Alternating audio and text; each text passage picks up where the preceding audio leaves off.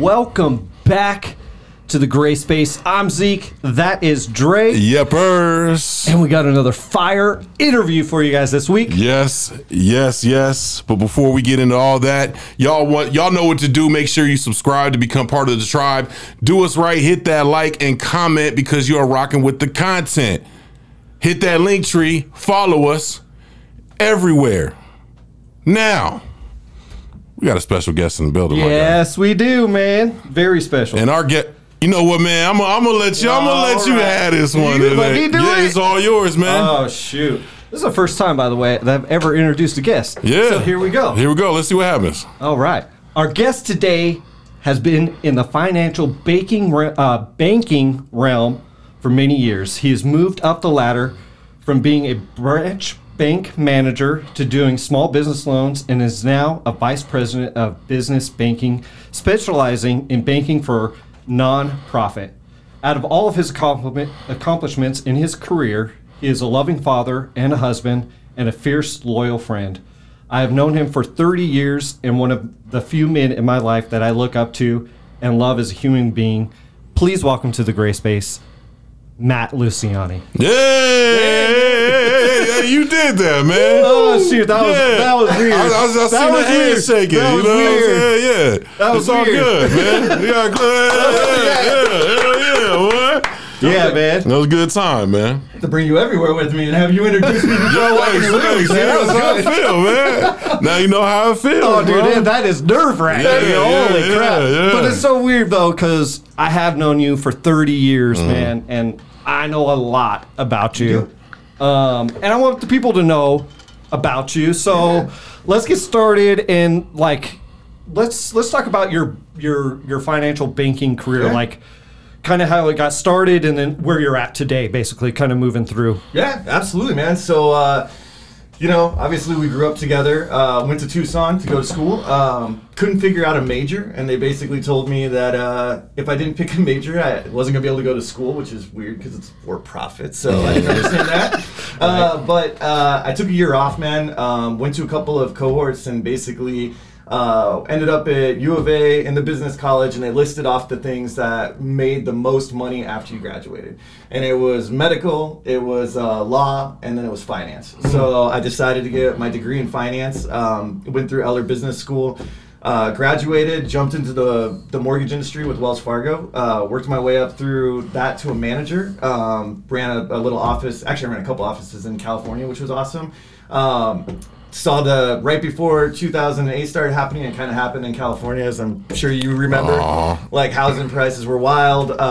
People were kind of you would see a house go up about $50,000 on a plane ride from Arizona to Cali. So it was crazy. Yeah. So I saw that coming. Ended up thinking I wanted to do something a little different. And then obviously my wife Michelle was in Phoenix, so figured if we were going to give it, at the time we were dating, but I was like, if I'm going to give this a good run, might as well come out here and give it a shot. Came out here, worked in investments for self-directed 401ks for a little bit, and then got in with the bank. Became a branch manager, ran through that for a little bit, and then got into small businesses, lending and banking and all that stuff, and then worked my way up as a relationship manager. Dealing with for-profit businesses and doing complex lending, pretty much anything you would need as a business for banking.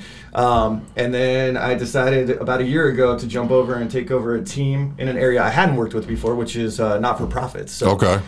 We deal with larger I have a team of 10 folks that are awesome, and we work with larger not-for-profits, so between maybe $1 million in revenue up to maybe $30 million in revenue. Oh, shoot. So they're a little bit larger, but it's wild, man. It's a whole new, it's a lot of similarities with for-profit businesses, but it's a whole different world, man. But, nice. yeah, it's cool. It's cool. I learned a lot along the way, Yeah. So I think that's good. So as you were coming up, because, like you said in the beginning, it was kind of like, well, shit, I got to get some money once I get up out of here, right? And you probably picked the right one because the other two had a lot more schooling afterwards. You know what I'm saying? Yeah, you get out, get to the bread. But early in that journey, did you see yourself kind of where you are now? You know what I'm saying? When was that point where you were like, you know what, man, this is something that I kind of really like to do. This is something and I want to keep going and I want to keep moving up and continue to build on this. That's a really good question, man. Like I was thinking about the other day. I was working with one of my employees, and we were kind of building a development plan for him. And they were like, "How did you get where you are?" And I was kind of like, "Well, mine was a little unstructured. So like, it wasn't like, it wasn't necessarily what I wanted to do." And I think that a lot of times, there were people we knew growing up that like knew what they wanted to do. You know what I mean? Yep. And like, I just was not one of those folks. Okay. Like, my parents owned their own business, so it wasn't like I really understood like outside of that the corporate world, like how that kind of worked until I got into it. So honestly, man, it's been really fortunate that I've had great mentors through my career that have kind of like been like, hey, you're really good with people, like you'd be good at management, or like, working with people to build relationships. Okay. So I've always kind of found myself going in that direction. And then once I got into the small business space, I started realizing that there's a lot of opportunity for like me, like further down the road. So like I love what I'm doing now. And I've learned so much just going from the for-profit business into the not-for-profit side. But I mean, like, even outside of that, like looking 10 years down the road, like there's so many of these business owners that have started out as like, I had this HVAC customer. They were two brothers, worked for an HVAC company. We're like, hey, we can do this on our own and like, make our own schedules and, get more money. And so they did.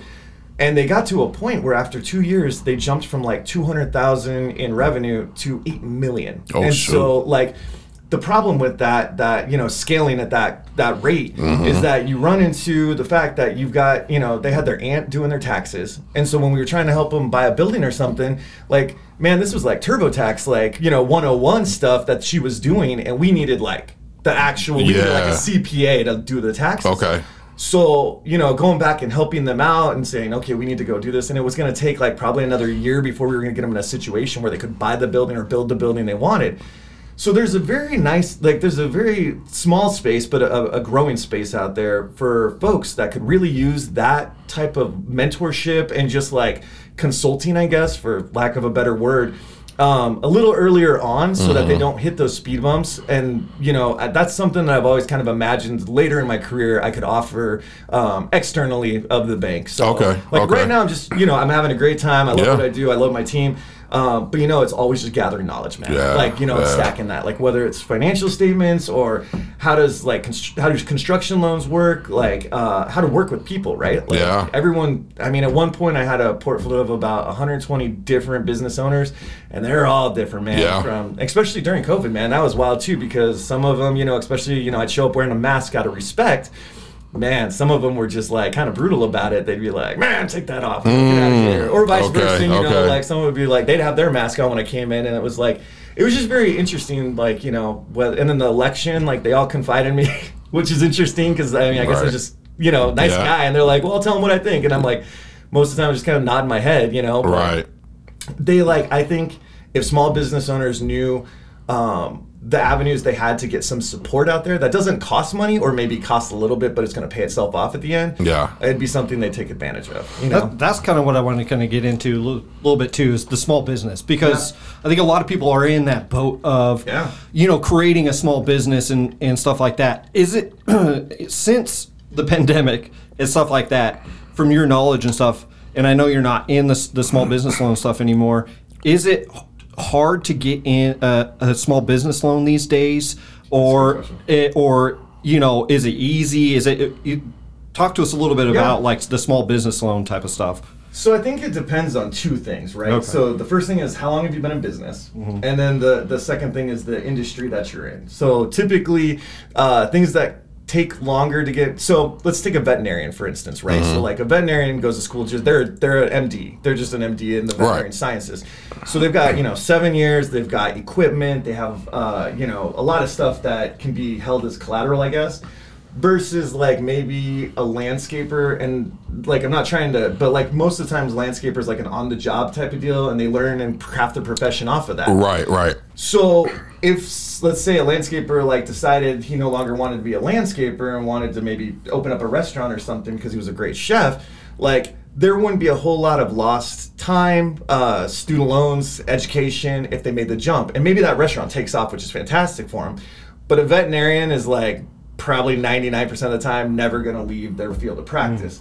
So and so the whole thing, so that's the biggest thing. And then the length of you've been in business. So But the days of the traditional business financing where you go into a bank and you meet with your banker and you fill out an application and it goes to, like, right now, that like old school model, because of tech, is getting so, I mean, it's no longer, like, that's not the primary purpose anymore. Like, they're using fintech models out there. I'm sure you guys have heard. They do it on the personal side too, like Best Egg, oh my God, SoFi. Like, there's a lot of them. Right. So they're using these algorithms that pull, like, bunch of different things off your personal credit and then your business credit, and then, like, they run it and then they're like, okay, well, this person qualifies for whatever. Right.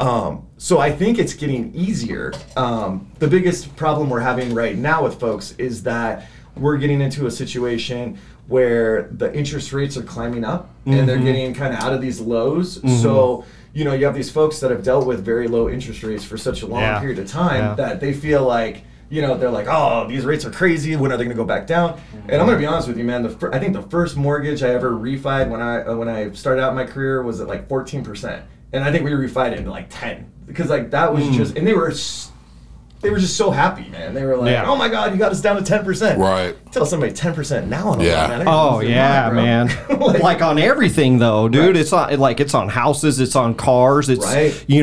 What is the percentage rate average, I guess, for a small business loan? Do you know? Dude, I would say the ones that I've seen, like the ones the teams closed lately, like if it's a term loan, like an amortized out term loan, like probably around like 9, 10, 11. And then if it's a line of credit, because those are variable, like probably a little higher, man, like 11, 12.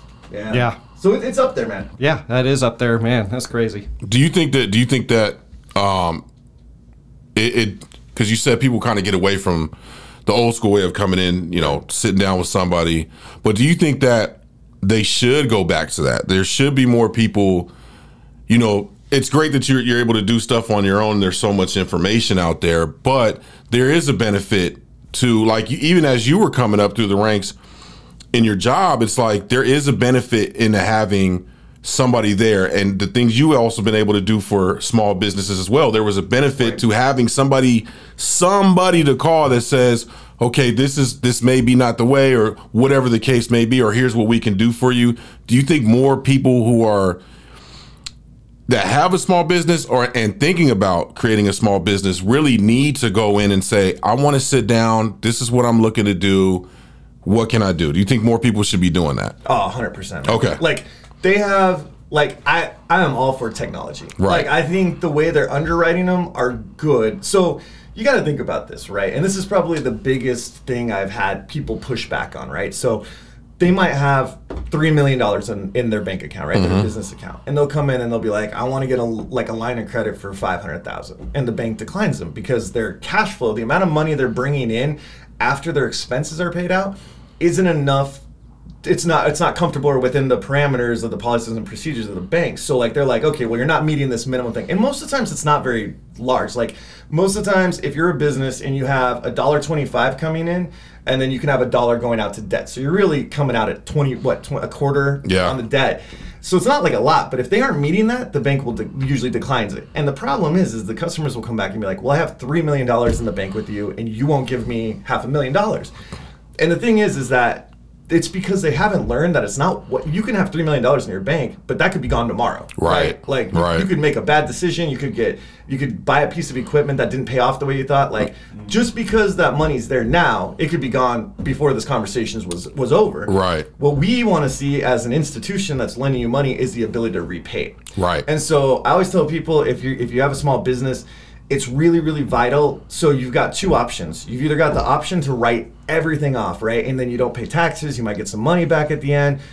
Or you have the option to pay taxes and be eligible for financial lending later on. Okay. And so I'm like, look, man, like, the tax breaks and stuff are great, but most of the time, by the time they get to the point where they need the money, they've already been writing they get into that. My dad did it. Like, I mean, my dad would take us out to dinner and you're like, oh, well, let's talk about work hours. And they'd be like, oh, that's a business. Right. And like, write off the whole damn thing. Like, we just talking about this. And it's not a bad deal if you never need lending. But like, right. if you're building something that either manufacturing or something where you might need equipment or something that you may not have the cash in pocket to buy it, I mean, like, you just kind of, it's either you write everything off and just don't need lending, or you take the hit on the taxes and then look good for the financial institutions. Okay. So.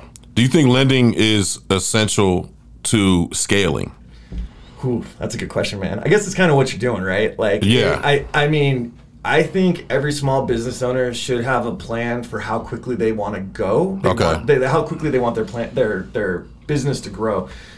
And like, I've seen businesses that scale too fast and then they just like ended up bleeding out money because they ramped up really quickly, and then whatever it was that was, you know, causing all the hype around it, like, died off, and then they tried to carry the staff for a while, and then like they were just bleeding money out. And so I've seen it kind of go both ways, but it is helpful. For sure. Like, access to capital, if you have a good product and you just, you know what's funny is most cities have an SBDC. It's small business. I forgot what the DC stands for, something center, but they it's free for all business owners to go in. They start at the most basic level. Like, you can go in and they have people that are from the SBA that work with you. So like developing a business plan, they put together, it's really nice.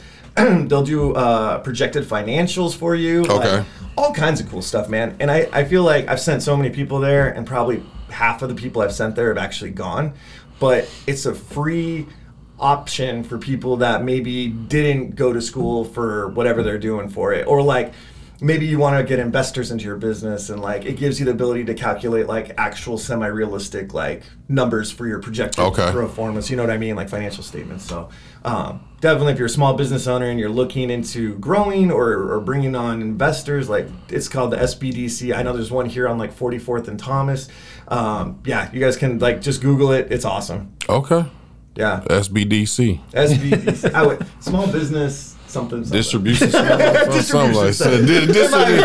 DC, man. Distribution center too. When you said DC, and I'm like, that's probably not it though. I don't even know. I forgot. It's all right. It's all these acronyms, man. Right. There's all these acronyms. So you did the small business thing for a few years, and then you got into being a vice president. Sounds a lot cooler. I know. It is cool, man. Just come on. It's cool, man. You a vice president.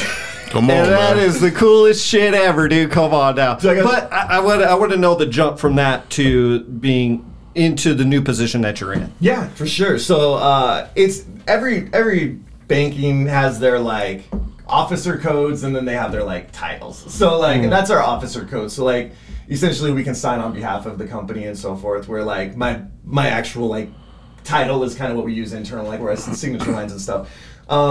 But you know what's interesting? I had a really good boss for the entire time I was in the business side. So I worked my way up, working with more complex deals and larger clients. I started out at the entry level and then worked my way up, and I had the same boss the whole time. That's dope. Yeah, it was awesome. I had never had that. Like, that was the first time. I mean, I'm 42, and like in my entire life, I've never had somebody that was like that person in my life. Yeah. And wow, man, what a difference. Yeah. And they're a good person. Oh yeah, they're great. Okay. They're amazing. Yeah. Because if they're in your life, right, and you're like, damn it, I got to work with this person again. Yeah.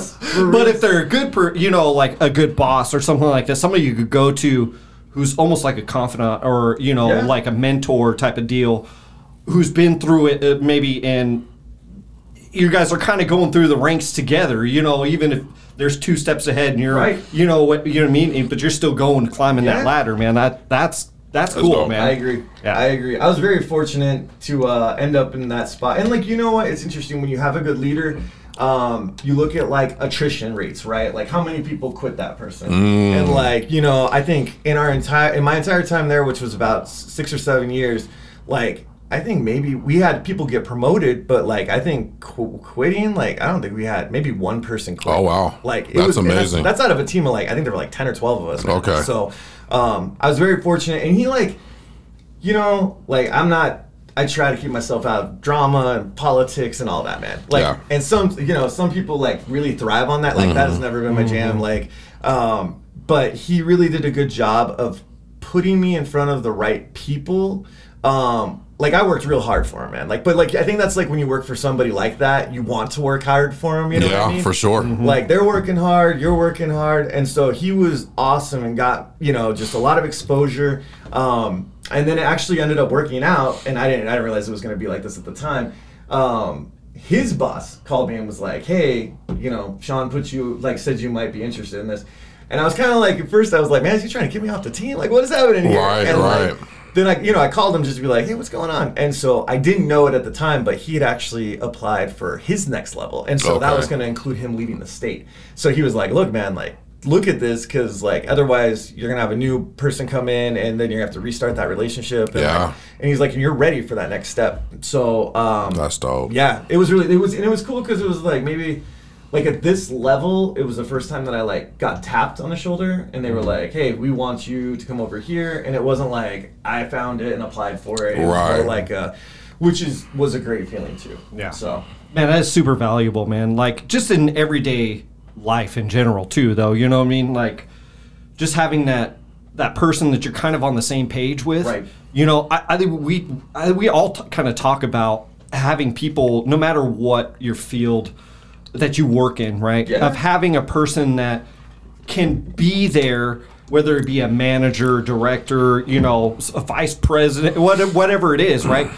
Somebody who can listen to you. Yep. And you guys can talk to each other. Right, like normal human beings. Like I feel like that's lost a lot these days. Right, where it's like you have somebody who's micromanaging, who it's my way or the highway. You do it because I tell you to do it. Right. But I just want to reiterate how important it is to have somebody like that. Especially in a working relationship. Yeah. To be like, why are we doing this? Or oh, I got it. I understand now. And there's this back and forth, and right. I feel like that's a lot of loss in a lot of businesses these days is that this relationship with manager, employee, supervisor, employee, director, employee, you know what I mean? Yeah. 100%. Like, and, so I think it's great that you found somebody like that because I sure haven't. Yeah. And the other thing is like, not only that, but that's a very unique position for you to have been in because, again, when you're in that corporate ladder, there's always that the business comes first, right? At all times. And so to find somebody who was able to nurture you in a sense inside of what the business is. Right. Still be able to push the company's goals, right. But at the same time be a good enough leader to be like, we're gonna get you to this level right here, and you're just like, man, I'm having a good ass time. Right. It's true. You know what I mean? And that's a great, because then it was like you were naturally, when it was time, you were naturally ready for it. You know what I mean? And talk to us about kind of, and I know you kind of were asking a little bit as well, but that transition now from kind of being, you're still the big dog. We're not taking that. We're not taking that away.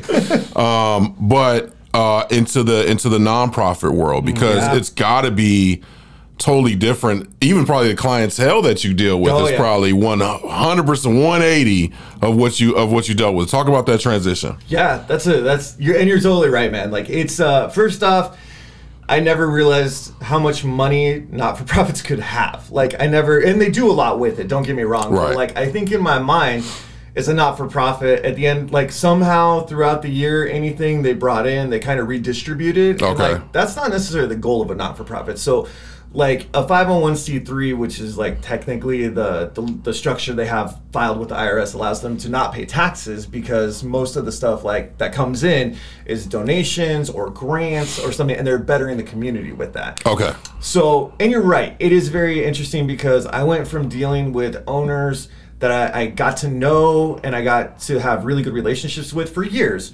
And usually with our larger not-for-profits, they have a board of directors on there, and those usually have elections every 2 years. So it's kind of a constant influx, right? Like I'll meet them, I'll get to know them. Well, I help some of my bankers out, but they like meet them, and then like every couple of years, could be a year, could be 2, could be 3. Gotcha. They're always rotating. But it's amazing, man, like where some of them started out as and how big they've got. Like they've grown into these like national things, and they started out as these really small things. And they do everything, man. Like they do grants, they do scholarships.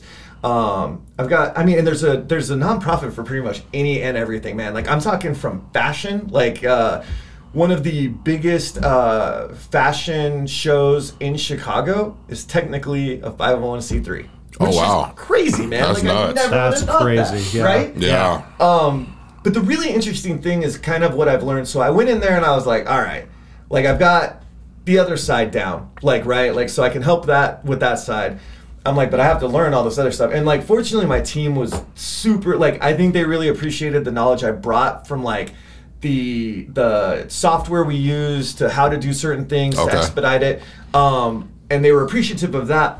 But in the reverse, like I was super appreciative that they took the time to help me learn about things that I just never dealt with before. Right. Because it was like, man, they grabbed me. They were like, hey, the lady who was doing this is about to retire. Like, you know, now it's your shot to run this. So I spent like 2 weeks with her kind of picking up, but you know, she was retiring. Yeah. She got one foot out the door. She was ready to go. She was like, here go the paperwork. It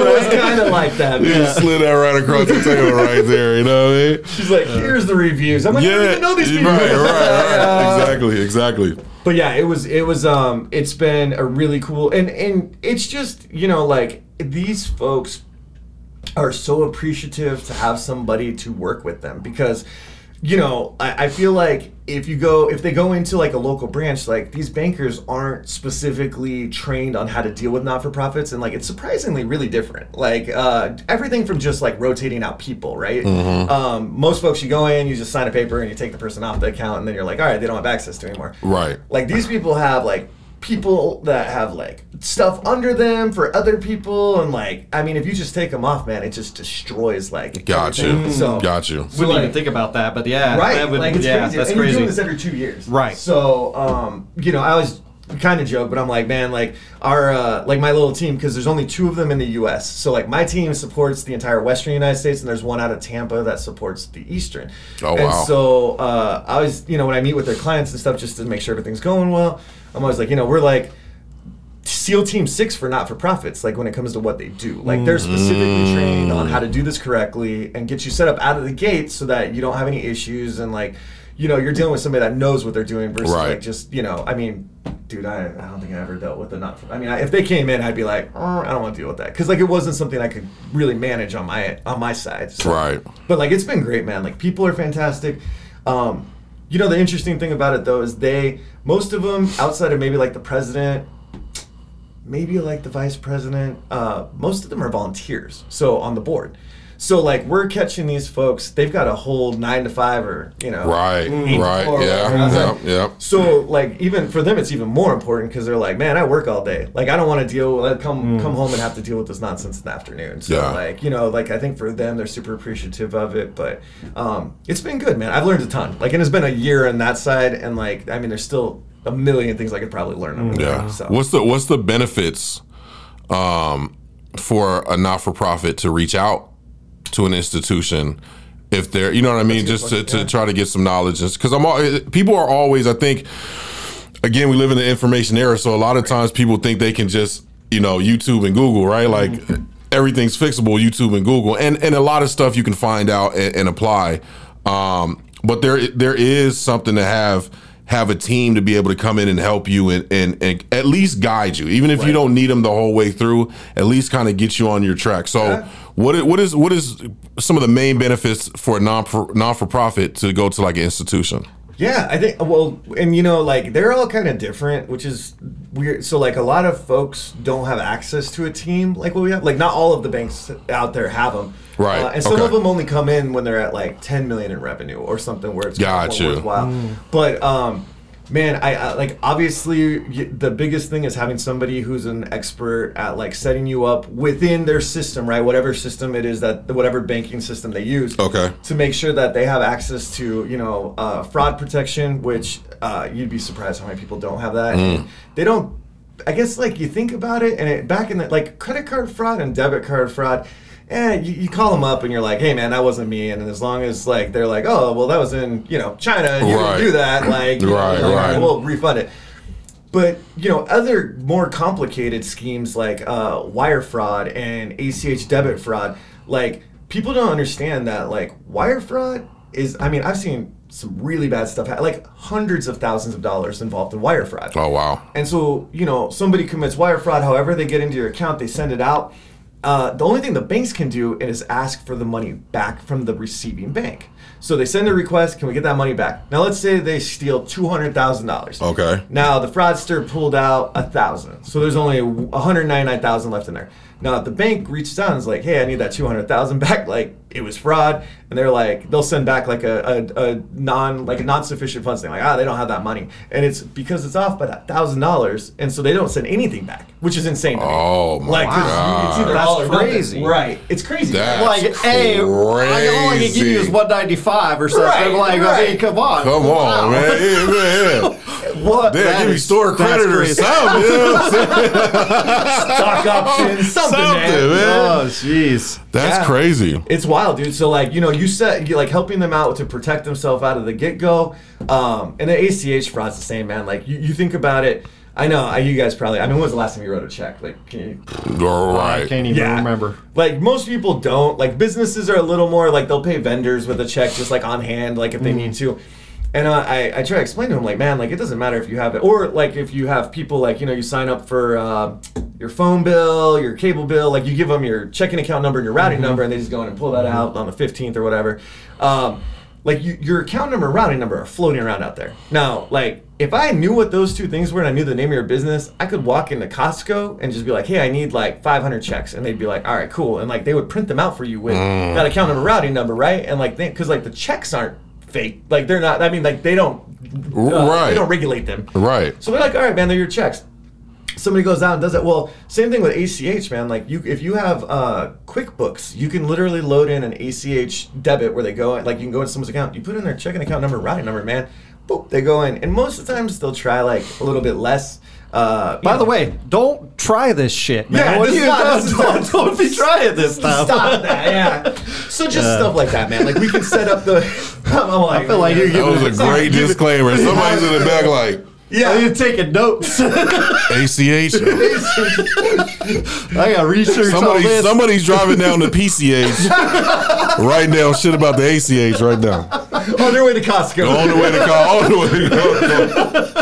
Oh, shit. Oh, yeah. So, I mean, I think that's the main things, man, is protecting them, finding ways to make sure they're doing stuff in a safe environment and with the right people. And, Yeah. like, international not-for-profits, man, like, you're dealing with people you don't know necessarily. Right. Like, are they legit? Am I sending this to, like, some, like, a prince who's being held hostage? I mean, you know. So, like, Right. just, like, helping protect them with that stuff. Okay. I wanted to ask you, said, like, because, like, certain institutions won't even, like, touch you if you don't have over, like, 10 million. Do you guys have, like, a cutoff?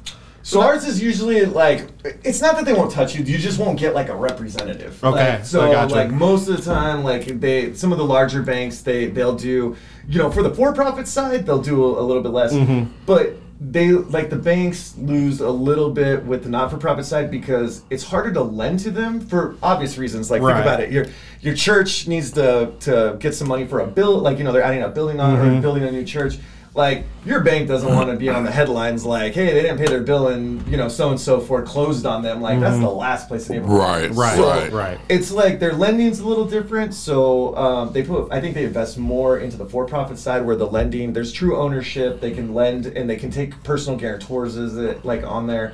Where the not-for-profit side is a little more difficult because you don't truly have ownership. It's a board that runs it. And, like, you obviously don't want to get the headlines on the wrong side. But like most, they start working with them at like a higher value. So like 10 million, they kind of come in and help them out. They have the experts like working with them at that level. Ours, like, man, if you have over $1 million in revenue, like, we'll help you out. Because like that's kind of where you get into the spot where it's a little more complicated, and like that's where you're going to start going across like maybe international lines. You're going to end up dealing with more like wire, like, a wire movement, working with the federal wires, stuff like that. So like where it gets a little more complicated because you could run like a smaller not-for-profit that pretty easily, but like once you get to a little bit bigger size, like we were talking about earlier, like the scaling, like you start dealing with people that aren't necessarily like within your geographical demographic locally. So Right. yeah. I'm trying to think of how to ask this because I don't want you to get in trouble or anything. But have you seen anything that's like shady as shit? Like, you know what I mean? Like somebody comes to you and or whatever, and it's like, hey man, there's this non-for-profit thing going on, and then you look at it and you're like, that shit's fucking bogus, man. I don't think I trust this shit one bit. Don't do it. Yeah, like I don't want you to give specifics, but have you ever run across anything like that? Like people trying to basically scam you guys, out of like, hey, we're a nonprofit, we're making millions of dollars over here, we don't want to pay any taxes. Have you run across anything like that? I mean, like, you know what? I saw it more when I was like in the field, like on the for-profit side. Okay. Not so much on the not-for-profit. Okay. I'm not so hands-on with that one. Like, I hop on, I meet it. If there's something that gets escalated to me, I help them out. But I'm more like helping the team out, and then the team's like really meeting with them.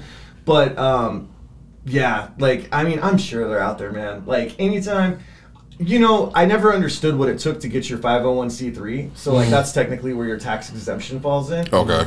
And, dude, it's hard. It's hard, and it's expensive. And so I think it takes, like, you really have to have, like, capital to do it, because you have to have lawyers, you have to have the forms right, and it takes, like, 6 months to get that IRS approval. So they've made it probably comparable to like getting some sort of a green card. I would like from what I've heard, like right. Like, there's a lot of steps, a lot of processes to get. So like somebody who's trying to maybe steal from the system or do something shady from the system is probably it's more work than it's worth, probably. Yeah. Got and money. I mean, that's like you'd have to find a way to get a bigger return than what you invested into. Which might be a lot. Plus your name and social are all tied up in there, and it's with the IRS, so like that's probably not the road you want to go down. Like you're gonna scam people. My name's Dre Bobby. My 1, 2, 3, 4, 5. Nonprofit $1 billion. Here we go. Hey man, you never know, man.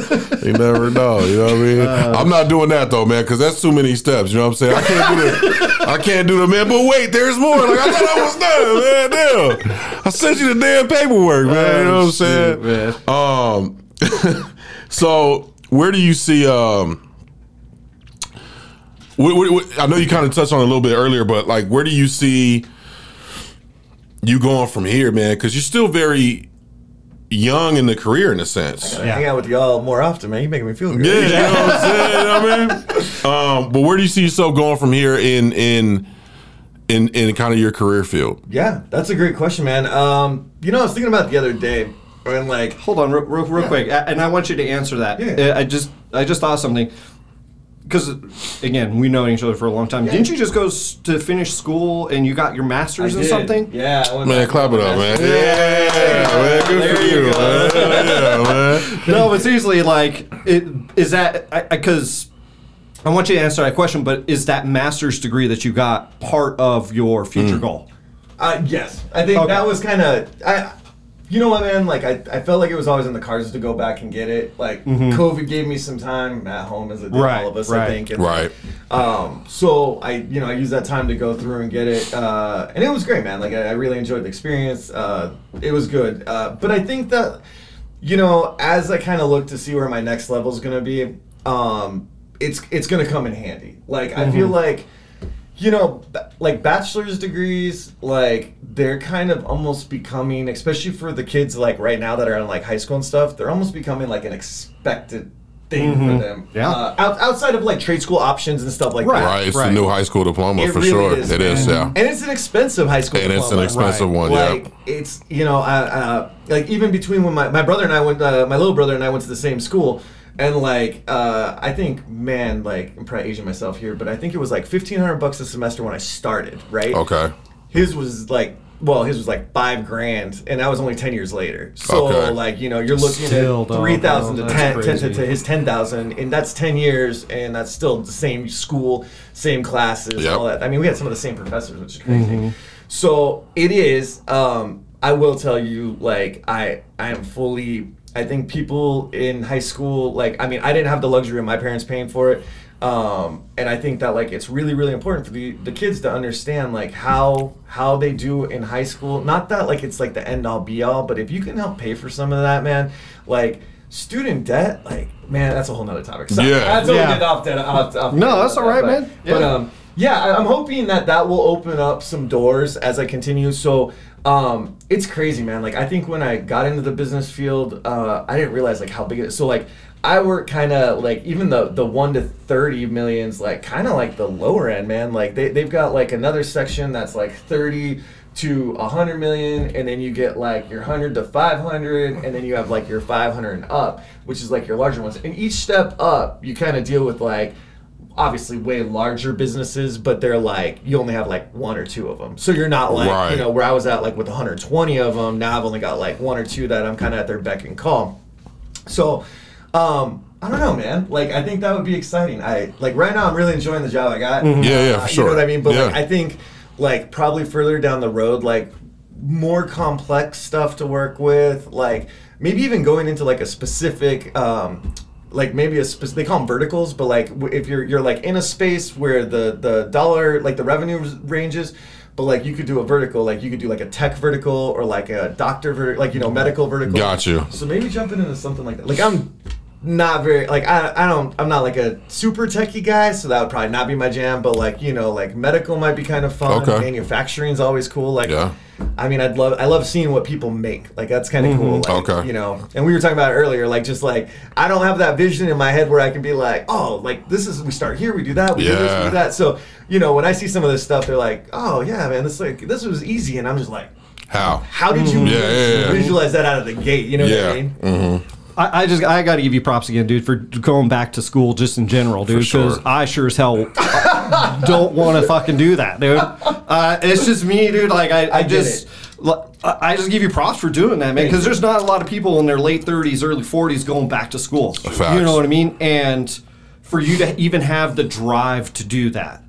That, I mean, just even if it's a couple hours a day, right? That you're working on whatever your classes, and however long it took you to get to that point. Props to you for doing that, dude. That is such an achievement, man. Because as we get older, we definitely get set in our ways. Oh, yeah. And I'm set in my ways, dude. I get tired of it, but I get set in my ways. You know what I mean? Like, I'm like, hell no, I ain't going. This man is, god damn.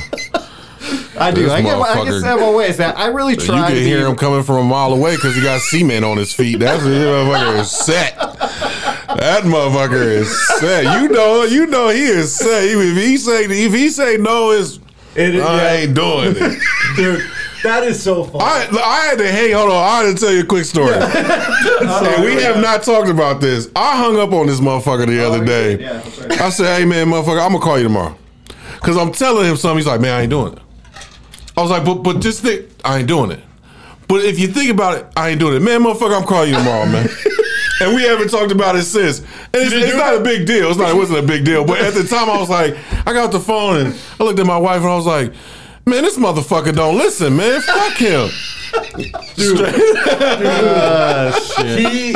He got to the point, which is funny, because I was actually waiting for you to say that he then agreed with you and just didn't do it. Because, like, that's what he used to do to me. I'd be like, Ryan, dude, like, you should come over. We're having a party. Nah, man, I'm good. Oh, come on, man. Like, you got to do so-and-so. It's going to be yours. Like, nah, man, I think I'm good. Oh, come on, bro. It's going to be best. Finally, because I wouldn't stop, he'd just be like, all right, man. Like, all right, dude. And then, like, just wouldn't show up. Oh, okay. I can see that. You knew that I can see that. He did do that recently too. Okay, so you know what's up. With the cheesecake.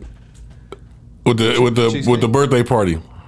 Oh yeah. He was like, damn, I totally forgot, man. I did legit forget about that though. I really did. Anyways. Yeah. Let's switch gears off of me. Yeah. My bad. No, that's good, man. Listen, man. I just have something to relate to with this, right? Let me got this. Hey, I'm down with it. You guys can give me all my faults. It's all good, dude. I can take it. Anything that we forgot, because I want to switch gears. Yeah. Is there anything that you want to say about banking before we move on? Last thing I'll say, man, is if you guys are going to start a business or you're running a business, there's a lot of help. There's a lot of folks out there that can do a lot for you free of charge. Man, keep it up. The entrepreneurial spirit, man, is it's a grind, but man, like holy cow, like you end up with something that's yours. You built this. You know what I mean? That's and a like, it's impressive. Like I'm always just in awe of what some of these folks have done with themselves and created. And yeah, it's super exciting. So, Yeah. just Awesome. keep up the drive. Cool. All right, we're gonna switch it up, man. Hard 180. We're gonna have a little, we're gonna have a little bit of fun, man. Okay. We need to talk about some music. All man. right, we gotta talk all about right. music. Let's get into And my guy over here, Dre, man, he's the ODB I guy saw, going dude. over here, man. Dude, big props. That's an amazing shirt. I'm gonna be honest with you, man. So every year, my wife gets me like a new Wu-Tang shirt, and Okay. like this has been going on for 16 years now. And it used to be like birthdays and so like, you know, it's gotten to the point where like I'll find something maybe like drop it like, you know, like an Amazon, but I'll be like, hey, I found this, you know, this is kind of what. Right. So, dude, in 16 years of looking at Wu-Tang gear and like, you know, the members of the Wu-Tang gear online, I've never seen that shirt. Yeah, man. This Like, was actually when you walked in with that, like that's amazing. so. This was actually an accident, bro. I went to go pick up a different shirt, and I was at the store. I had already ordered the shirt and went to go pick it up. And I was at the store and I saw this. And I was like, oh, that's a dope shirt. Just picked it up. And then it was like the timing of it because you were coming on. Yeah. And I was like, yo, I'm rocking the ODB, man. Dude, I love Wu-Tang. I was like, I can't know wait- he I gonna can't love wait this. for I you to know he wear gonna that love shirt. this. Yeah, I love it. So, yeah, man, it worked out, man. You know what I'm saying? Dude, yeah, that's amazing. And you know what, man?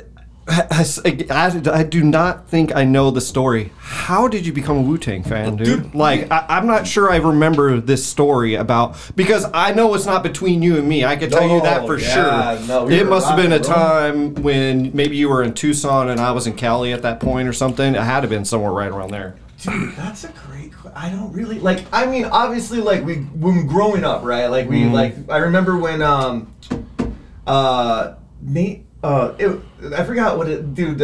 Anyways, we can talk about. I don't want to throw it out there just because, like, you know, we went to high school with this guy. You know, we weren't super close, but he was like kind of a tall, skinny white dude, and he always had on the Wu gear, man. Okay. And so I remember one time it was probably like it had to have been like 94, maybe 95. We had a class together, and so like I'm pretty sure at the time it was a Discman. It might have been a Walkman, but I think it was a Discman. Yeah. And, and so like, man, I was like, what are you listening to? And he was like, oh, dude, it's the Wu-Tang. I was like, oh, what? Like, I'm like, and I'd seen him wear the shirts, and like, you know, MTV was just kind of coming out, but dude, like, I don't remember them having much off of 36 Chambers at the time that was on the TV. And I might be wrong, man, but like I feel like there wasn't a whole. They might have played a little bit later, but I don't remember it being on like MTV. No, it wasn't crazy. Right? Like, no, I mean, it was I like remember Killer Triumph. Bees. Triumph was big. Like they would release that because that was like the most expensive video at the time. Yeah. And he started playing like, because I was like, when I was like there, we was super into like heavy metal and like, you know, Korn, Pantera, like Alice in Chains, like all that stuff, man. That was really our jam. And I remember him being like, man, you'd probably like it. Like it's kind of like the metal of rap. Oh, and I was like, all right, man. So like, I gave it a listen, and I was like, oh, this is pretty cool, man. Like I had some cool beats. And that was kind of it, man. Okay. That was kind of like, and then Triumph was on like the TV all the time, and I was like, all right, this is kind of cool. And like, I probably like my freshman or sophomore year of college, man. Like, I don't, dude. Honestly, to this day, outside of that kid, I don't like. Maybe Maggie like played, or maybe I can't even remember. Like, but somebody was like, "Oh man, like, dude, let's put this on." They put the CD in. We had like a 3-disc CD changer, Right. and I was like, "Oh shit, dude!" I'm like, 3-disc Yeah, CD it was like changer. 3 discs. it was like that. Like you could kind of detach the speakers if you wanted to, or put them back. Yeah, you know what I'm saying? Yeah. And so like they put it in. We were having like a party or something, and like, dude, it just. I was like, Slapping. what the hell, dude? And it just, man, it sat in there. We had for a while there, like we moved a couple times, and like we had like Snoop Doggy Style in there, we had Outkast, and then we had Wu-Tang 36 Chambers, and like. What a great mix, by the way. Bro, I was just gonna like- say, bro, like that's actually. That That's shit a need to great be mix. archived right there. You know what I mean? Like, golly. Man, it was That's dope. It was a good, dude. It was awesome, and then like it just kind of the I think like to me personally like kind of the group, the brotherhood, like the kung fu movies. Yeah. Like, dude, just like. So it was like a whole like package for you It is, type for of me, deal. like, Yeah, it yeah. filled me up inside. Yeah, man. yeah. And it still had that like the metal that I love, like that like like grimy, like dirty, man. And then, dude, it just like escalated, and like, dude, I started like listening to it more and more, and then like it just kind of became like, dude. Like it was like my friends and they were like my Wu-Tang Clan, and like it just dude, I love, dude, the Riz is amazing, man. Like, dude, obviously Methods, like they're just all like unique in their own right. Now, but that being said, like I've had this conversation with a lot of people, and sometimes they're like, oh man, but have you heard of like blah blah blah, and like they're like the nephew of blah blah, and dude, You're talking about the extended like, Wu, extended Wu. the Wu Forever, yeah. And I'm like, I didn't go too deep. Yeah. Like to this day, like, I've got them all. Like I've listened to them a lot. I still feel like 36 Chambers is like, to me, like that's like, I mean, I still listen. It was on classic. It's man. just, dude, like. So we went to, so my little brother, it's a weird story, and we can talk about this some other time, my family life, but my little brother, Andrew, like had never really been to a concert, man. And so we're 10 years different. And we're 10 years, he's 10 years younger. So there was a concert that was out in, what's the place in California they always have it at? The Rock the Bells. San Bernardino? Is that where it's at? San I know exactly what you're talking about, man. It's like out kind of outside of like, it's not by the beach, but it's like kind of like yeah, I know exactly what you're talking about. Go ahead. Okay. So, dude, I bought tickets for just me and him. Like he just graduated high school. Like we'd never gone on a trip together or anything because he was 10 years younger. And so I was like, dude, let's go see a concert. And he's like, all right, well, who you want to go? I was like, dude, like I've been to a couple of the Rock the Bell shows. I'm like, so this would have been 2013, and I was like, dude, like, you have no idea what you're about to go see. So it was, the headliners were Snoop Dogg, Wu-Tang, and Tribe Called Quest. And it was, they were doing the full albums of Doggy Style, Midnight Marauders, and Wu-Tang was doing 36 Chambers. Dude. Nasty. Dude, right? Like, how could you miss that, bro? How could you miss that? You know who else was there? Was Lauryn Hill. Oh, like, my God. She was like what? side build, bro. She was it was her first concert coming out of, and bro, I'm gonna be honest with you, like, and I love, dude, like Lauryn Hill's amazing.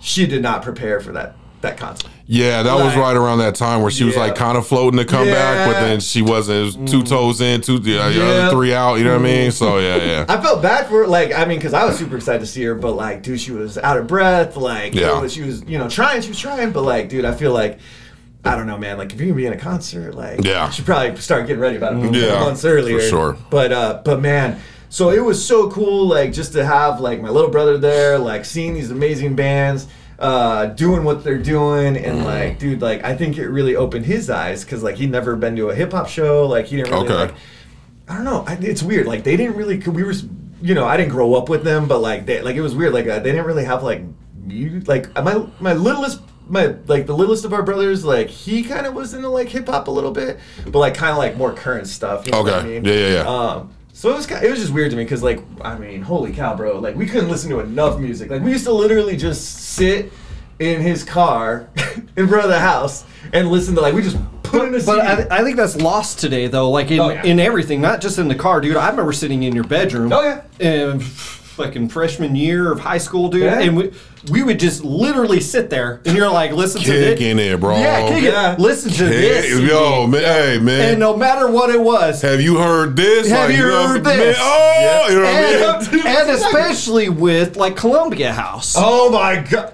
Right? Columbia because House. you're like, okay, I'll get these 13 CDs for a penny, and then throw away everything else. I just got 13 CDs for a penny, and then what do? You go and come over. Let's listen to this. Oh, that box. You know, man. You know, so it's true. God, It was that different. is so lost It was today, different. man. It is.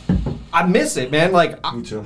I still personally do that. Like, I'll just sit on my couch and put headphones on and listen. Yeah. You know, but that style of listening to music, whether it's in a car or what, I think that's probably where it goes mostly today, though. In the car? I don't know if you guys agree or disagree. For sure. Like, I think most of the time, if people are going to listen to music, it's going to be like, dude, I have a 45-minute commute or even a 30-minute commute, right? And it's like, I could get through a whole album on the way there and the way back. True. You know what I mean? But this is the other problem, is when we were that age, you bought a CD, right, for like $15.99. Yeah. Yep. And that artist put everything into that because that was the only music you were getting from that artist for like probably 2 years. Yep. maybe Oh 3. yeah, for sure. So like you would listen to that CD from track 1 to track 12 or 13. God, you know, like, or like, shoot, man, if it was a double pressed album, you'd listen to it all the way through. Yep. Like, I don't think, I mean, like, let's ask, like, what was the last full album you sat down, like, headphones on or in your car that you started from track 1 to the end of the album? Well, it's a little different for me and Z because we review albums. Okay, Right. that's a good point. But in that, I would say it's probably about 3 a year right. that I'm like there's one out right now that we just reviewed that I'm still listening to that thing. That thing's Cute. that Q, man. It's a funk album and it's fucking incredible. The whole thing, all the way through. The whole Dude, that's thing. amazing. The whole thing. But it is few and far between because it's, you know, like we were talking about earlier, people drop singles. They drop Right. singles. And that's Right. just the space that we're in. Yeah. And so, and accessibility is at an all-time high. Right. You've got, we can name the top two, right? Is Apple and Spotify, but we don't even think about Google Play. We don't even think about. That's a good point. There's still people. YouTube. There YouTube Music. We don't even think about Amazon Bandcamp, Amazon Music, Bandcamp, where you can actually more privatize with the actual artist. SoundCloud the same way. There's so many avenues of listening to music now that, to your point, you would have to physically get your ass up and go somewhere to purchase a piece of music, and you had to sit with it. Right. You had Right. to sit with it. Right. You know what I mean? You had to sit with 3 albums in the disc changer, and that's what you had. You know what I mean? And then when we got 5, it was like we didn't even know what to do with the 5. What we did, we had a split playlist. So I know this: when we got the 5, half of that motherfucker was hip hop. The other half was R&B for the ladies. You know what I'm saying? That's a good split, I'm bro. like 5, 6, Jodeci. You know what I'm saying? Genuine. I knew we was in there. You know what I mean? Right. So anxious. Put that on right there. You know what I mean? So yeah, it's just totally different now, bro. Totally different. I think. Yeah, when was the last time you listened? Yeah, to, for like, sure. Good Because it is a little bit different for him and I. Like you guys, that makes sense. Like, because I have to listen to a project from front to back. Right. Like, if we're reviewing it. Yeah. Now, that honestly goes to other, if it's just something I'm interested in. Right. Like, Korn dropped a new album, when was that? Last year or beginning of Last this year, I think. So, Really? Yeah. Dude, you think I know that too? How was it? I gotta ask. it was okay. mediocre. But I have to listen to it front to back. Right. Once. At least one time. Yeah. And then I always typically will when we get closer to reviewing it. Right. So, but it's always at least twice I'll listen to it front to back. Now, if it's really good, Right. it's front to back continuously. Yeah. Like, It sits but with- it sits is, with I'm you. going to tell you how rare it is, dude. It's like 0.0001% of the time That happens. that happens. That makes sense. Like, people just don't drop, like, people drop good projects, don't get me wrong. Right. Like, but they're always about an 8 or a 9. Right. Like, even if they're top, Really you know good. what I mean? Like, Yeah. really good. And you're like, yeah, but there was just these 2, it just didn't do anything, right? Yeah. And you're like, and a lot of times what we run across, and I don't know if Dre, if you agree or not, is it's too long. Yeah. Really? Yeah, like, Well, everything now is because the songs are shorter. And so what you'll they'll put have 20 is some you'll have tracks 20 on there, tracks. and you're like, yeah, but Right, you that could, makes sense. You Give me could the cut 12. this, and you get 12, and it's an easy 10. Yeah. Easy 10. Like, because classic. you could bangers, dude. Like, Bangers. you know what I mean? Like 1 through 12, and then you create that vibe in that 1 through 12. Right. And it's like, dude, I created 40 tracks. I'm gonna give you 25. Yeah. And you're like, you didn't need to do that. Yeah. Right. You know, so it loses something, I think, with music. You know, especially these days. It's like I'm happy, and then I'm sad about Yeah. music No, today. I totally it's this get it. weird. I ask everybody who comes on here too, like, what is your opinion about today's music? Because I do find it interesting, you know, because everybody's got something a little bit different that they either it runs the spectrum. It really does. I think a lot of people kind of sit in the middle, like kind of where I'm at. Like I hate it, I like it, you know. And then but there's people that love it, that love to drop singles, and that's all they do is drop singles. And I get it's the popcorn culture, right? Today of here just throwing, just keep going, just keep going, just throw it. Every month you're getting like a track, right? And there's no project, you know. So I like the project, but I also like singles too, because then you're like, that's fire. You're like, that's amazing. That's a great song. Like you should have put that out. So it is. I ride the fence a lot with music. Let me ask you this, because Dre, I know you've obviously been in the music industry for a while. So monetarily, right? So like obviously growing up, man, like CDs, tapes before that were the jam, because like, you know, that's how they made their money. And then touring. Now in this culture where they can stream it, is it more advantageous for an artist to drop 7 singles or 6 singles that are, you know, get a lot of plays in a year, or is it more advantageous for them to drop a full album? Because like if they drop singles and they're all hot, or in Ryan's what he was saying is like, you know, you get either 8 or 9 because they put too many songs, so nobody's really listening to those other songs anyways, but you got one album out of the year. Are they gonna make more money as an artist by doing the singles or the album? In the streaming era, it's gonna be the singles, because because of the ability to market it, right? Which so makes sense. Now you only need a single because the attention span of most people, right? Because it all goes back to pop culture, right? And pop culture is from 15 to 25, right? That's the range. So the attention span is here now, gone in a second. So they need it has to be, unless you're coming with an album that literally has 10 singles on it, which and even at that point, listening to it wise, it would still throw you off, right? It's so much easier today to have a playlist compiled. People are making their own personal albums in a sense, because you have playlists, right? And you're able to, goes back to the touring, like you said, you're able to tour off of one major single, right? That's true too, right? And then you think about placement with TV. There's also TV placement. So if you have a hidden single that the internet loves, ESPN might pick it up for a couple weeks during the NBA season, and if like there's that monetization as well. So it's way smarter to drop fire singles, right?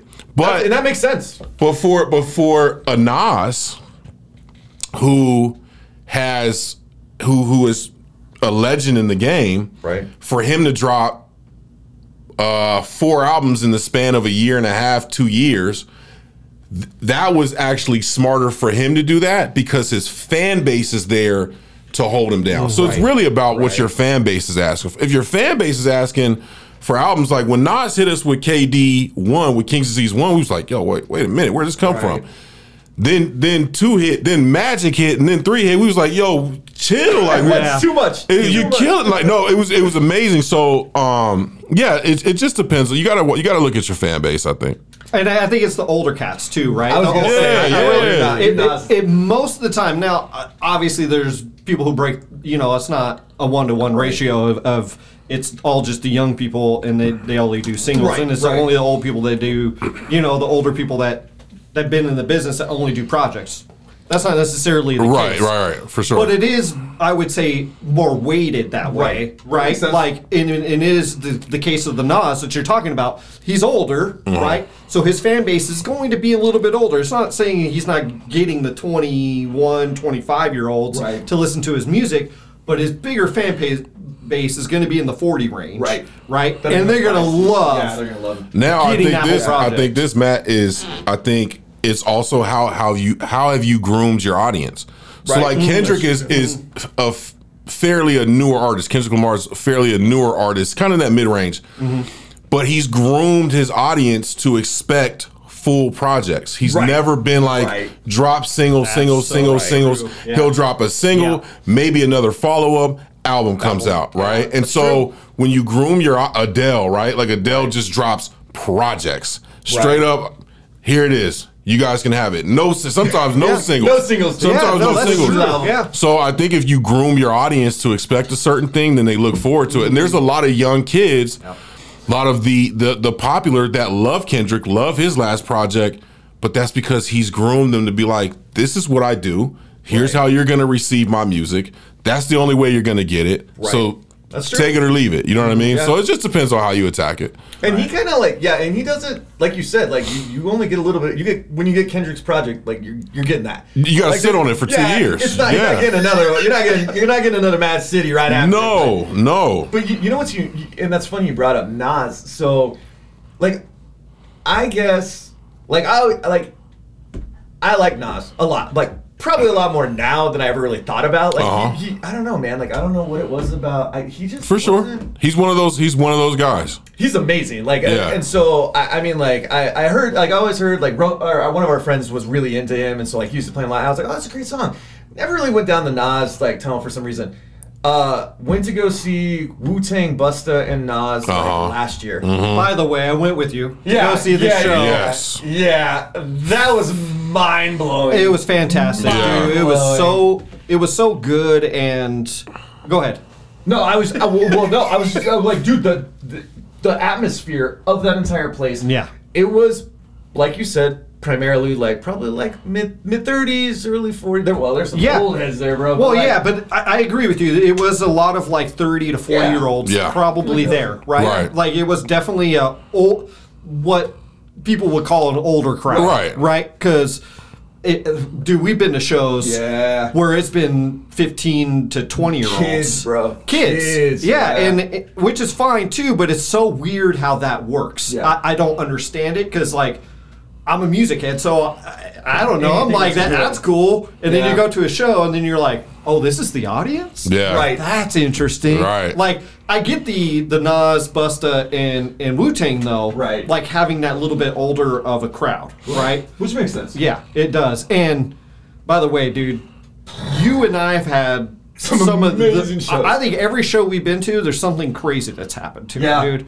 Yeah. Every time we hang out, I feel like something gets blown up, on fire. Sometimes not by the artist either. You're like, dude, sometimes it just happens. It's just crazy shit that just happens, dude, for whatever reason, man. But again, that show in particular was so amazing to witness and watch, dude.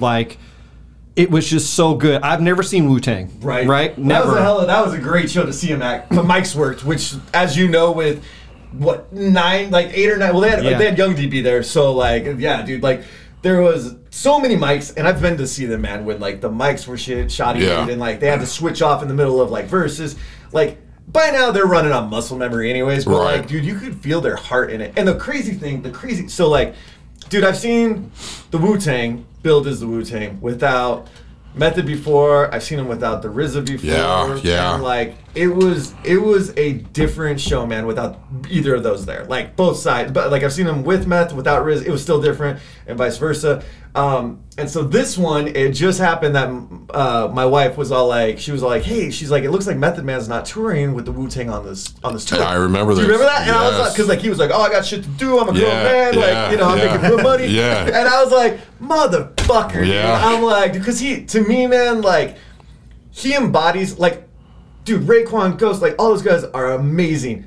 Meth brings that energy, dude. Yeah. I could watch all of them all day, but Meth, dude, and it was so amazing, dude, because it just so happened, for your audience, man, if y'all like videotaping concerts, get a snippet, then put your fucking phone away and enjoy it. The moment that's going on, man, you're never going to watch that shit except for that snippet you made anyways. Just put the fucking phone away and enjoy it. Grab a little bit, put it away, man. Yeah. I just happened to be taking a quick snippet to send to my son. I was like, boop. And, dude, it just happened to be the one where Method Man came out. Yeah. And so, I don't know about you, but I didn't think it was going to be there. And they went into, I had no clue. I remember everybody went crazy. Yeah. It took a second as people started to see, because we were a little further back, but I heard it, dude. I was like, oh shit, is that? And then, dude, from the front to the back, the crowd just, and it was just that so concert though, cool. which doesn't happen very often, had just great moments in it. Right? The way they had it planned out was amazing, because you had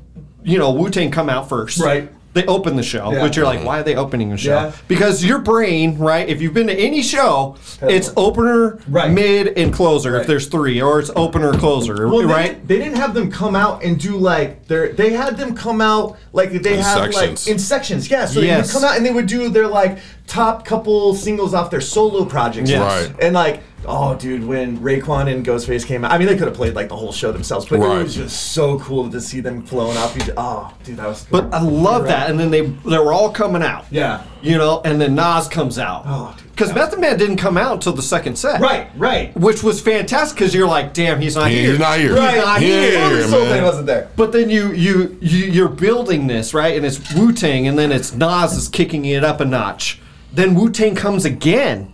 Did they come out? Yes, before yes, they Oh, did. you're right, They came you're out the right. second time. They played 3 times. Right. They came out the second time. That's when the place erupted. It Lost was their minds, dude. like it's something that you have to be there to like really get. And I agree with the phone, right? Because even if you're recording a phone, you can hear people screaming. Yeah.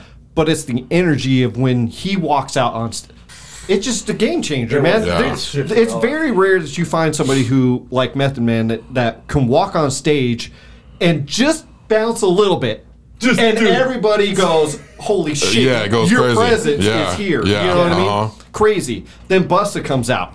Holy crap, Dude, that just was amazing. another Yeah, level, that was man. crazy, Then Nas too. comes out again, and then Wu-Tang, closes out the Yep. show, and just phenomenal, man. Like, some of my Dude, I best know. concert memories, dude, are with you, dude, for sure. Dude, I will say Nas got like a loyal fan after that night, man. Okay. Like, and they went Yes. out with one mic, which I did know, and I was like, dude, they were all like rap, like he was rapping it, but like they had Wu out there, like backing him. Oh man, That's What a- dope. it was a really cool show, man. By the way, I knew the guy who ran that show. No shit. I Dude, that's awesome. found that out later. I was Oh, like, where were you when we did it, man? You should All Yeah, he was, right. Backstage, man. Dirty bastard. yeah, he did. Elena, Yeah. sure, homie. He works at my work and he does all the shows there. And Oh, so- is that the big homie? Yeah, dude. I was like, Oh, man, dude. What you doing, We man? might have to get him on the show, man. 'cause For he sure. probably got some That dude stories. got He knowledge, probably got man. some stories, Dude. dude, because he works with everybody. Yeah, Just dude. with everybody. So, Everybody and their mom goes through that place, dude. Yeah. Like seriously, like you pretty guy. but he just works freelance though. So, like, he just knows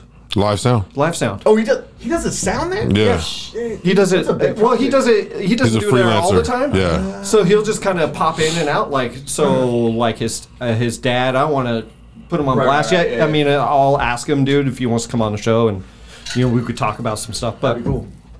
yeah, man, like live sound, man. Live sound. You have to get it right, man. Yeah. You just have to It's get it different. right, and it's just Dude, it's and, different. and like you said, just kind of back up, dude. Is you have all those mics going on Oh, at the yeah. same time. They all got to be somewhat proportionally Right. correct, Right. Because, dude, some dudes are yelling and some dudes aren't.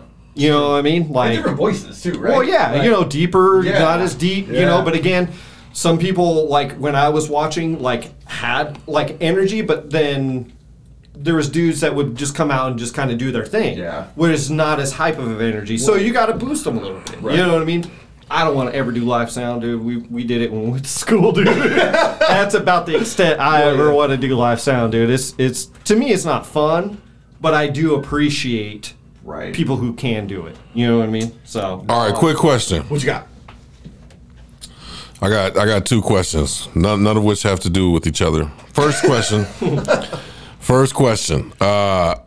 Favorite Wu-Tang member? Oh, dude. Feet to the fire. All right. Dude. It's between RZA and Method Man. Like honestly, like I'm probably gonna go with the RZA, man. Okay. Like just honestly, I dude, love like, it. I yeah, love that you he's- said. I don't know why, but I just love that you He's said like- that because I think that most of the time people would say Method Man. Yeah. Like I would. Oh, yeah. I for sure would. But I'm gonna throw out something very controversial here, dude. As far as this goes, like I love certain song, like I saw Meth and Red for the very first time in February, and like dude, like having a partner, like just their relationship on Yeah, stage, it's dope. Like It's like, crazy. They're like best friends doing Yeah. what they love doing, man. Like making money at it, Yeah. and like everybody loves them for it. And I'm like, dude, that's like.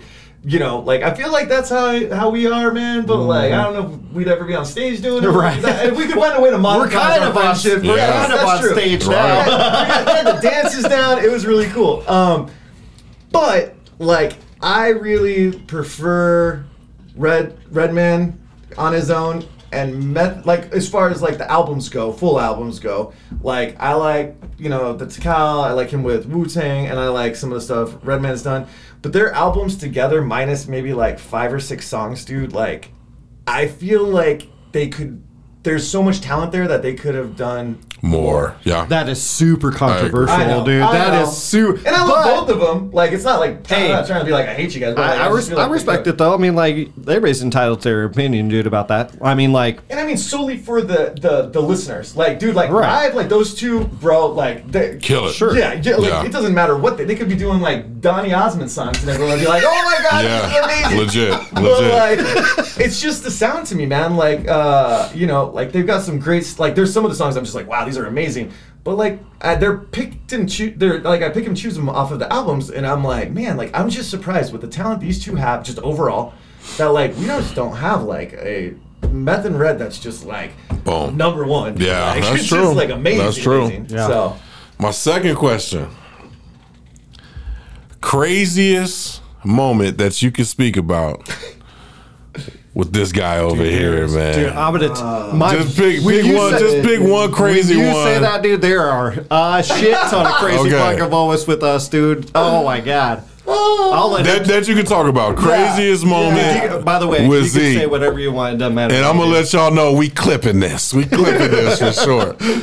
Dude, I don't know, man. That's wild. Like, God. If you got one, I'll do one as well. All right, is that just cool? and then we can Because, like, finish yeah. off, dude. Yeah, that So- works. All right, man. So here, this is probably not only the craziest. This is probably like one of my favorite moments, but like a combination of all. So, dude, we went to when Lollapalooza was still like a traveling thing. Okay. Like they came It's a to great memory. Phoenix. And how old were we? Do we have to be? I 13, was 14? 16. Were you I was able to drive? I was driving. It was 1996. Was it? Lollapalooza Oh, you got the 19. shirt still, huh? Yeah. I don't have the shirt You still, don't have the but I do shirt. have. I have the picture. I'll give it to you. Okay, so it was 1996. So you were, yeah. So I was probably like 15. He was 16. Dude, man, I was barely just driving. Just driving, by the driving. way. Yeah, I just turned like 16. Okay. so much. My parents weren't gonna let me drive.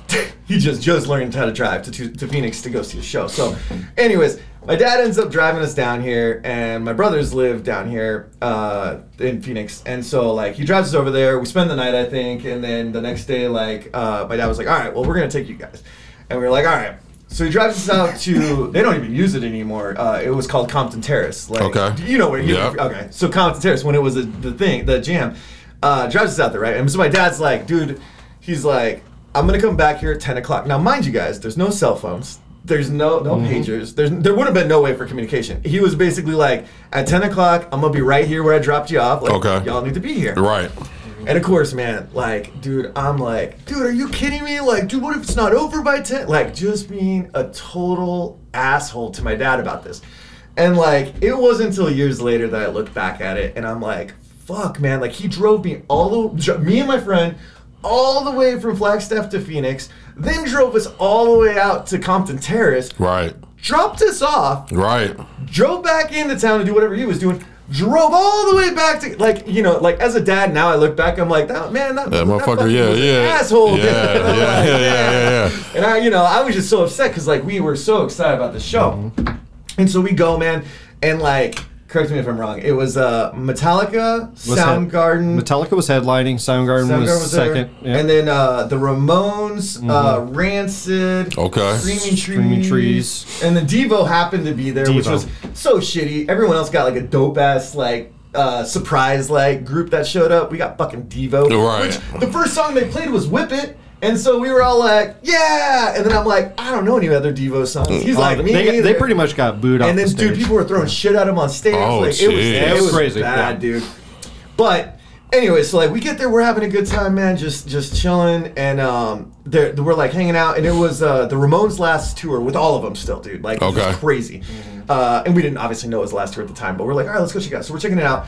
And all of a sudden, man, this like crazy storm starts creeping across the desert, like monsoony, like, you know. During Soundgarden, by the way. Well, no, it hadn't started yet, remember? Like, it was like, because they shut it down after the Ramones, because then, like, they were with the stacks. So the storm starts coming, and they're like, all right, guys, we're going to have to stop the show for a minute. So the Ramones are like, they're like, 1, 2, 3, 4, and then they play their songs, and then, like, they're like, all right, we're the Ramones, we're up, and they run off stage, and we're like, all right.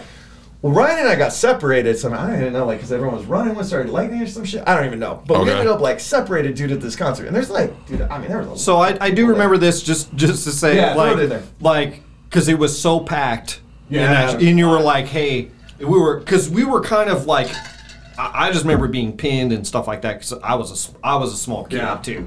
So I was like $130, $140 soaking wet, dude. Like, so anyways. But you were like, and there was like a tower of like lights, and you were like, listen to me here if we ever get separated. Yeah. And we did get separated for a while. It was during that. But go ahead. But that's. You're right. That's right. Because we were like, we'll meet over here. Mm-hmm. So like, I don't even know what happened, man. I ended up some weird hippies over here. I don't know what happened with you, man. Like, were you?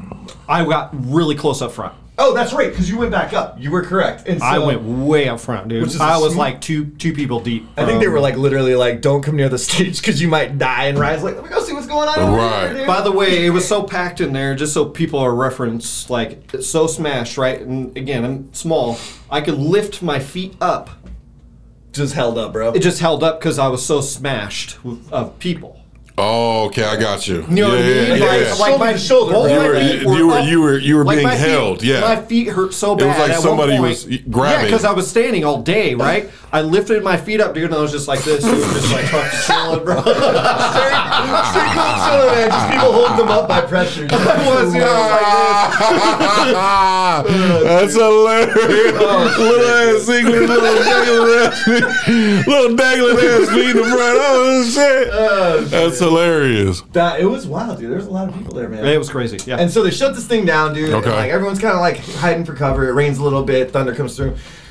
Anyway, so like we're sitting there and we're like, all right, cool. And like we went to go. We primarily, I mean, we want to see Soundgarden for sure, but like Metallica was really Soundgarden and Metallica for sure. Metallica that was like the reason why we went. Yep. So we get up there. So they're like, they start like start testing the guitar and stuff. So I'm like, oh shit, like dude, I gotta go, man. So I like whatever these random hippies I was hanging out with, dude. I like both. I was like, thanks, it's a pleasure hanging out with y'all. Let's go. And I kind of head back over where I told Ryan we were gonna meet. And so like I'm sitting there and like kind of pushing up a little bit, looking for him.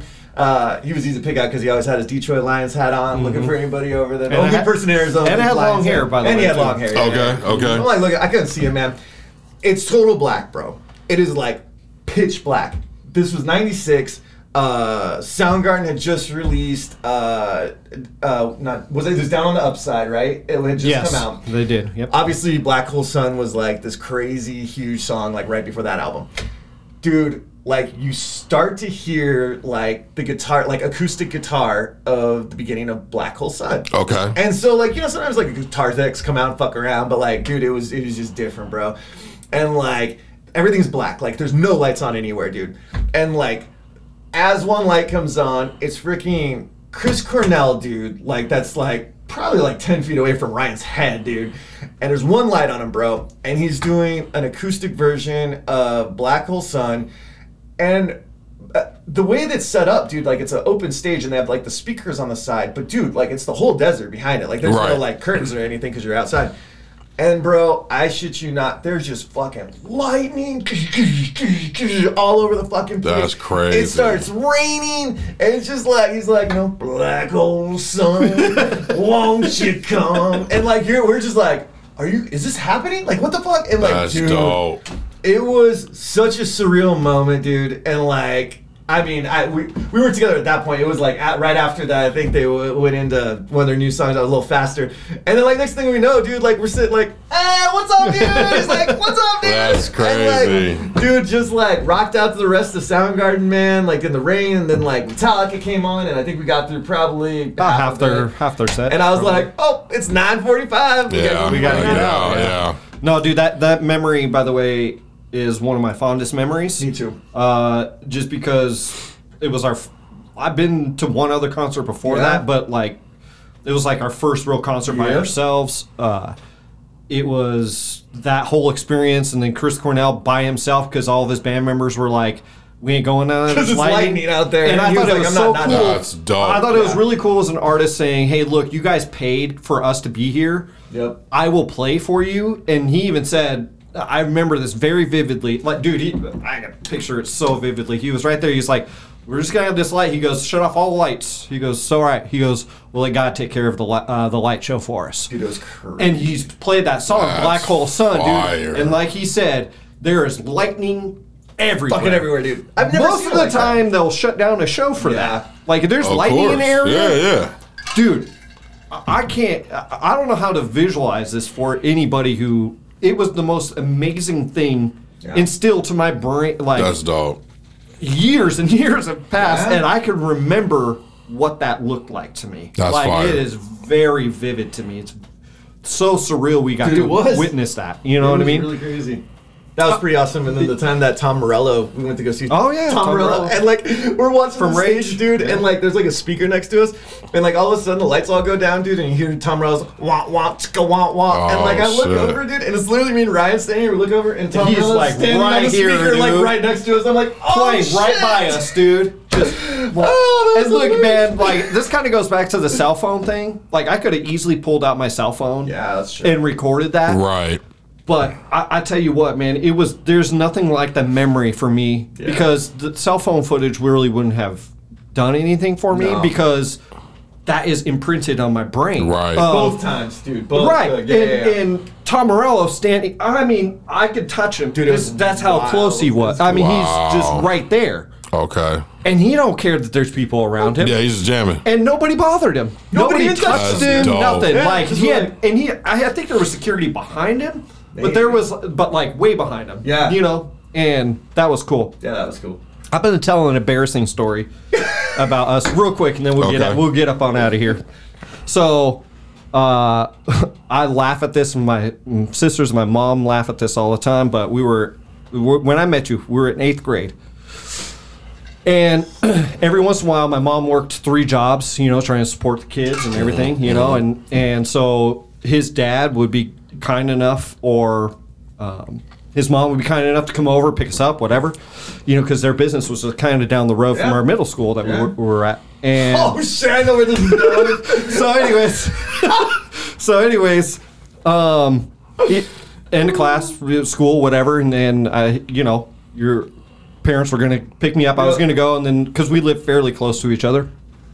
So anyways, we go down. Like it's weird because it was in Flagstaff. The school's like on top of this like hill, and you have Okay. to like go down. It's a pretty steep hill, Right. Yeah. And so we were like kids, you know, you jumping on rocks and going down. Right, They have right. stairs, by the Spider-Man way. it down. Yeah, Right, they got of course. stairs, but we Spider-Manning it down. Right. Yeah, of course. Right. And what was her name? Stacy?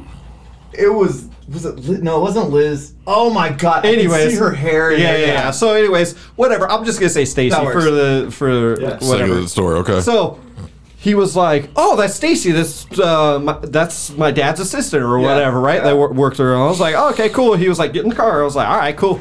So he opens the door for me of this passenger's right, and it's the back passenger side. He opens the door and he goes, "Get in." So I get in, and I'm like, so I sit down, and there's this lady, and I can see her blonde hair, and looking me in the rearview mirror. Freaked the fuck out, dude.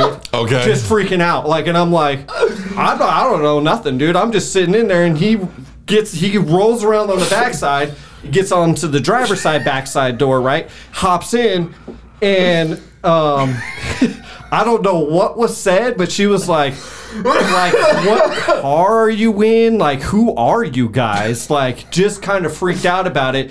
And he goes, "Oh shit, you're not Stacy." And I'm like, "Who the fuck is Stacy, man?" So we both out the car, and she's shit. like just stunned, Frozen. frozen, Like, what is happening? what the hell is going on? I love that story, dude. 'cause That's I don't know who the hilarious. hell Stacy is. He's the only one who knows who Stacy is. I'm in the car, by the way, for like 20 seconds. Dude, it was a while. Because it's not like he ran to the Right. Like, he was strolled He around. just strolled around. cars dude. We about to coming, leave. dude. Yeah. And I ain't Yeah, he looked both ways real quick. Oh no, you go ahead and pass. my ride right here. Go ahead. I gotta get in. That's hilarious. That is hilarious. Yeah. And she just in the back. She just in that motherfucker just. Well, it was weird. She didn't say anything to me. She just was looking But I at- saw her, dude. Her eyes were like saucers, right? Like just huge. And I'm like, how come she didn't say hi to me? You know, like Right. as a kid, like, hey, how's it going? Right. I'm Stacy. You know, Right. Tony's. You know, assistant. Whatever. which you know, makes whatever. sense, right? You know. So, anyways. That's And then he hilarious. gets in, and I mean, it's probably like a 10, 15 seconds before he realizes we're in They had the the same wrong haircut, bro, car. and the same car. Like I was Okay. still convinced until like Ryan kind of looks at me, and I kind of like lean over and like look at her. And I'm like, oh shit, dude, that's good. Oh my god. But we got stories for days. Yeah, man. man, I jumped out of his second story window for this guy. Oh, dude. I got kicked out of his house. You did. You did. I mean, there's For like 2 stories for years, days. dude. Yeah, I got stories for days with this guy, man. We went through everything, especially Yeah. going through. We met in 8th grade all the way till now. Yeah. So Yeah. it's been 30 years, bro. It's crazy. And It's dude, crazy, I know. 30 years, I bro. know. That's dope. And it's half for this guy. It's about 15. I for know, this guy, dude. dude. I know, It's crazy, man. Look at man. When I find somebody I love, Hang on tight, bro. I keep them, and I mean this genuinely.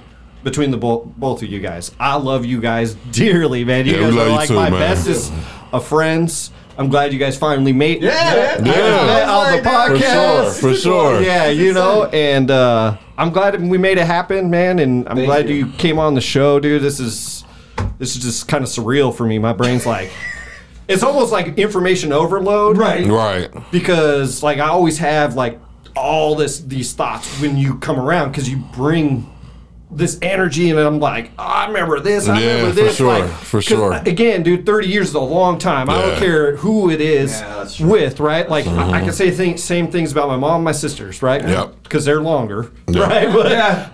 They got I to be. hope They got to be so. right. You would. but still, it's memories. You know what I mean? Right. So, and I cherish. Well, yeah, I love you guys. So, love you anyways, too. I'll Love leave you it too, there. Brody. Yeah. Yeah. So, Absolutely. Well, thank you, Matt. Thank you, guys. Dude, this has been such a pleasure. It's dope, man. Thank you know you what I'm so much saying? for having me. Yeah, this was fun, man. You know what I mean? And we'll do it again. We got to do it again, man. Just have a fun one and Yeah. sit here and chop it up, you know? for sure. And we got to set something up for us to do something outside of the cameras, too. yeah, for sure. Yeah. I mean, trying to get drunk. Yeah. I hope you Take guys us out, bro. I Take hope us you out, guys man. love this one, man. I sure as hell enjoyed it. You guys stay safe. You guys stay positive out there. Yeah, and as always, man, this is The Gray Space. Peace.